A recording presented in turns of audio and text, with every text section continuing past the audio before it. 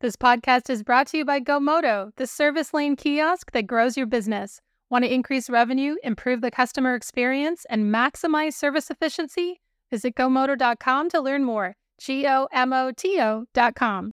We want to hear from you. As a Daily Drive listener, your feedback is important to us. Please take our short survey about your listening preferences to help us improve your experience with Automotive News podcasts. The survey will take about 2 minutes to complete. Just go to autonews.com/podcast survey. Again, that's autonews.com/podcast survey.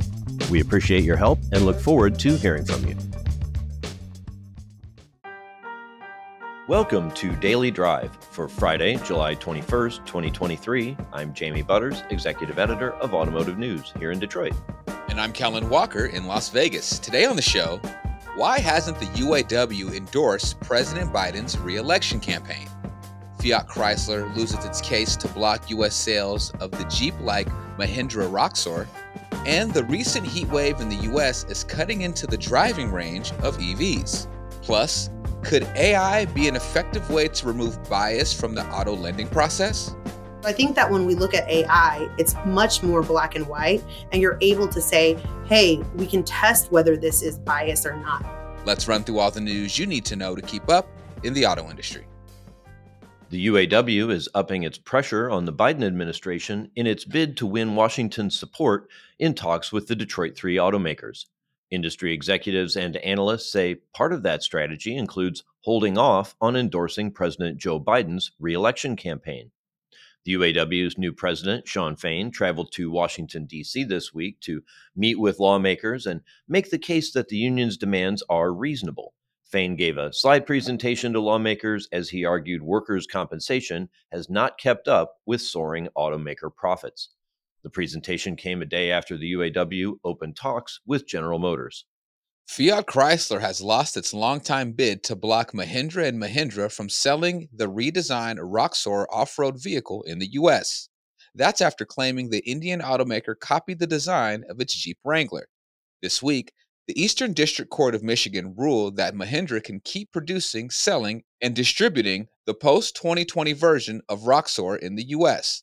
The court denied Fiat's request to apply the safe distance rule on Roxor.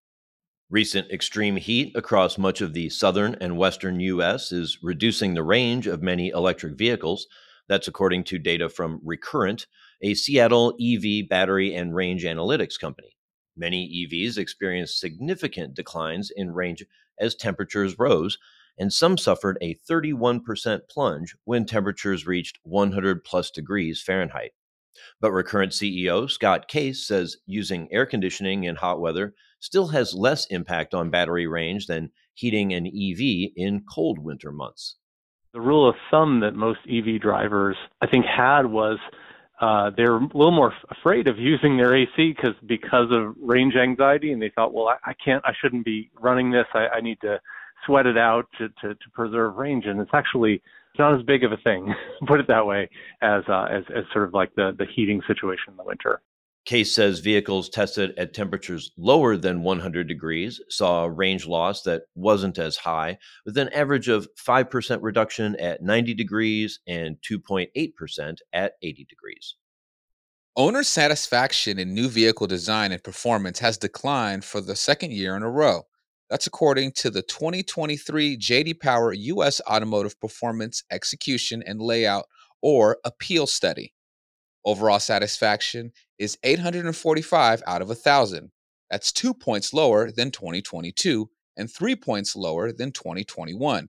Frank Hanley is Senior Director of Auto Benchmarking at J.D. Power. He says this is a first in the survey's 28-year history. It's the first time in the study history that we've had 2 years of decline in a row. That's never really happened before. The industry definitely is not headed in the right direction right now. 9 of the 10 factors in the survey saw declines this year. The outlier is satisfaction with fuel economy, which is 15 points higher than it was in 2022. Hanley says that increase is likely due to lower gas prices.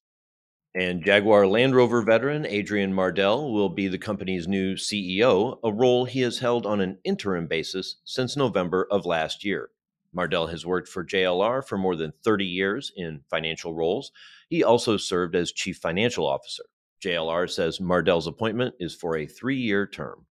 And those are today's headlines. Jamie, Sean Fain met with lawmakers this week and has held off on endorsing President Joe Biden. Does this give the UAW negotiation leverage? It's hard for me to say because this is such uncharted territory. But clearly, he's got a strategy. And, there were some questions given his lack of experience in the leadership of the union, how prepared he would be for entering these negotiations and, of course, finishing them.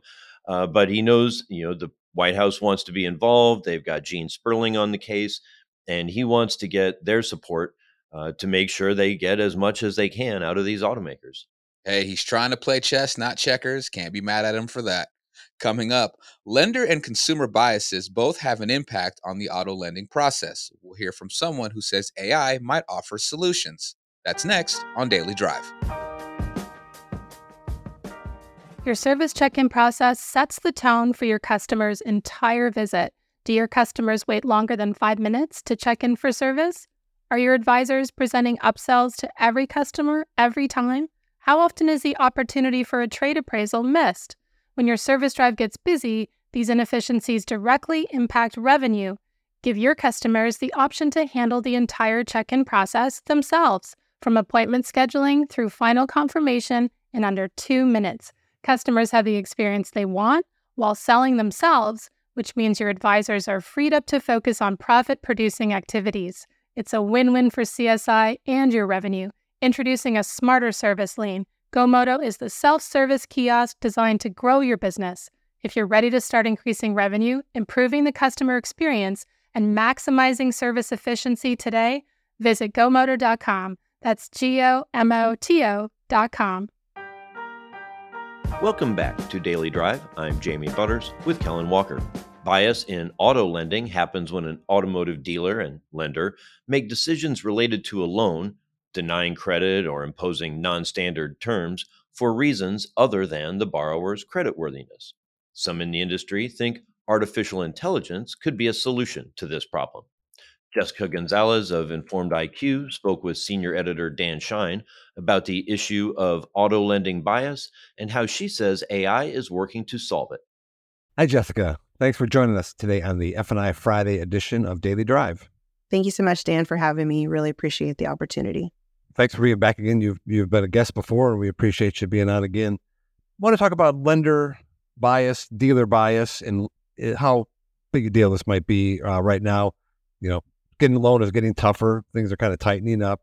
How common, I guess, would you say, lender bias is? How common is this in the marketplace right now? I think we all have to acknowledge that there's bias, throughout it, our personal lives on a daily basis. And the first part is acknowledging that there is bias out there. I think, most of us will have bias. So I think it's about 90% higher that lenders as well as dealers, anytime you involve a human decision, that there's going to be some element of bias. And what kind of forms can bias take? Is it race, religion, region? Tell me some of the factors where this may kind of come into play. Sure. Confirmation bias, somebody that has a low FICO score ends up having a difficult time paying their payment, and they perform badly on their loan. So then you said, hey, I thought they were going to perform badly, and they end up performing badly. Maybe you had a bad experience in a dealership before, and you said, hey, they didn't treat me well. They marked up my deal, and I ended up getting a loan from a credit union. So now I only go with credit unions because, they have a better interest rate. So there's consumer bias, there's lender bias, and there's also, dealer bias. There's projection bias where somebody can say, hey, I think that it's going to be warm and sunny. And then ultimately it is warm and sunny. And so you feel like, hey, that is true. So I'm always going to feel that way on a Monday, right? And so there's many types of bias out there. There's certain biases that you can fix, and ultimately there's not. You can just monitor some, ensure that there is strategies to protect the consumer, the lender, as well as the dealer. And it doesn't necessarily mean if there's bias, you may not get a loan. You still may get a loan, but maybe the terms or the rate is not as good as somebody else who they maybe view more favorably. Exactly. And we've all seen the stories of, the looming disaster that is AI, and it's coming to take over the world. But in this case, you kind of say that, it maybe AI is a good thing here, and that it can maybe strip away some of the bias that is maybe inherent when humans are involved. Talk a little bit about how AI can, maybe balance the field a little bit. Sure. So yeah, human bias is out there. It is inherent in all people. You're going to have bias based on, your culture, how you grew up, the environment. I think recognizing that is the first step to it being able to improve bias. Because we're people and we have egos, it's more difficult for us to even imagine that we have some negative connotation associated to us. So I think that when we look at AI, it's much more black and white, and you're able to say, hey, we can test whether this is bias or not. We can understand the mathematical derivatives. We can understand if a model is performing well or if it has bias within documentation, credit scores, as well as model risk. We can look at data elements from a contributory database and understand whether we have bias within those models. So because of those elements, we're able to track the data in a more cohesive way and ensure that we're doing right by a number of standardizations.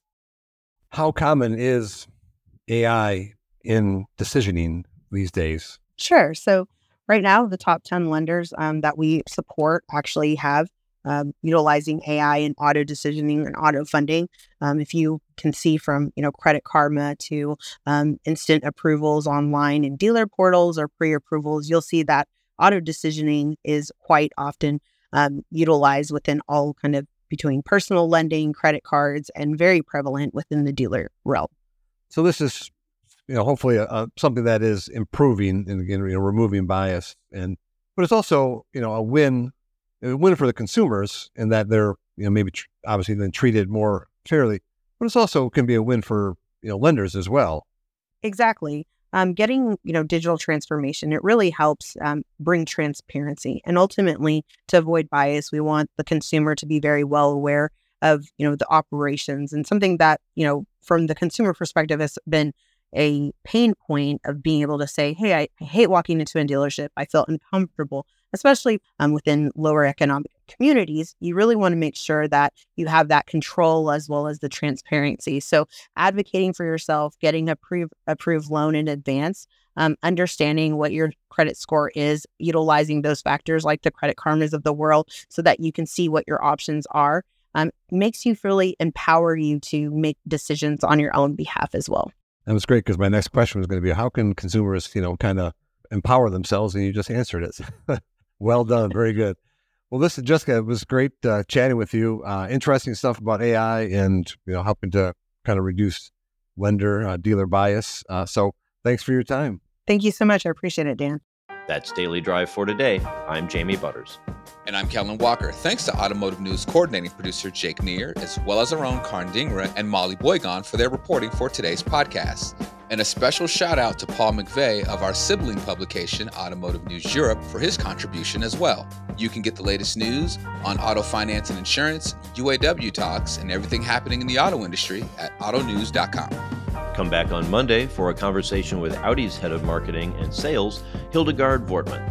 If you enjoy the podcast, remember to like, leave a review, and subscribe so you never miss an episode.